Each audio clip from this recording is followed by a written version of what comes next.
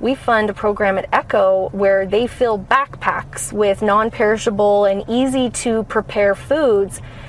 They fill these backpacks every week and they go out to schools, and the schools have their own, they have a counselor or teacher, somebody who's able to identify children who need to take food home over the weekend. And then they bring the backpacks back, and it's in a discreet backpack so kids don't know what's going on. But, you know, like we've even seen, when I first started, we got a letter from a girl that, we got to see this letter from a girl. It was actually sent to Echo by way of a principal at a local middle school, and it was in cursive too, which I think is precious for any kid learning cursive these days.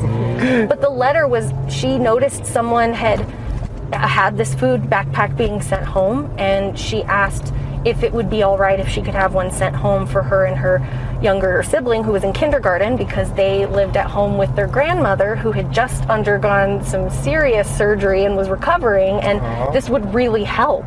I will never forget that, because to me, my kids were the same age at that time, and I just think for a kid in junior high to take on an adult responsibility like that and say, I see a solution to my problem. Right. I think this is going to help everyone involved. That kills me, because I want that child to just play. I want that child have to worry about that. I want that child to have a fun life. Right. And so that is to me so powerful in why we do this, and why filling a backpack costs $15. Yeah. So like that girl and her sibling like found something they needed, and for someone like us, it's $15, and we could give them that, and now she can go play. She doesn't have to worry anymore.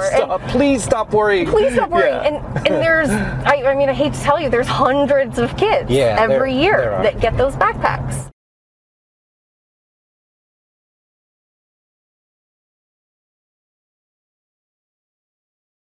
I know who you are. I know what you want. If you're looking for print and radio ads, I can tell you that's not what I do. But I do have a particular set of skills. Skills I have acquired over a very long career.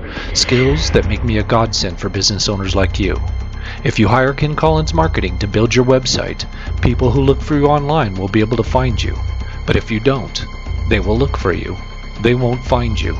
And you'll go out of business. KenCollinsMarketing.com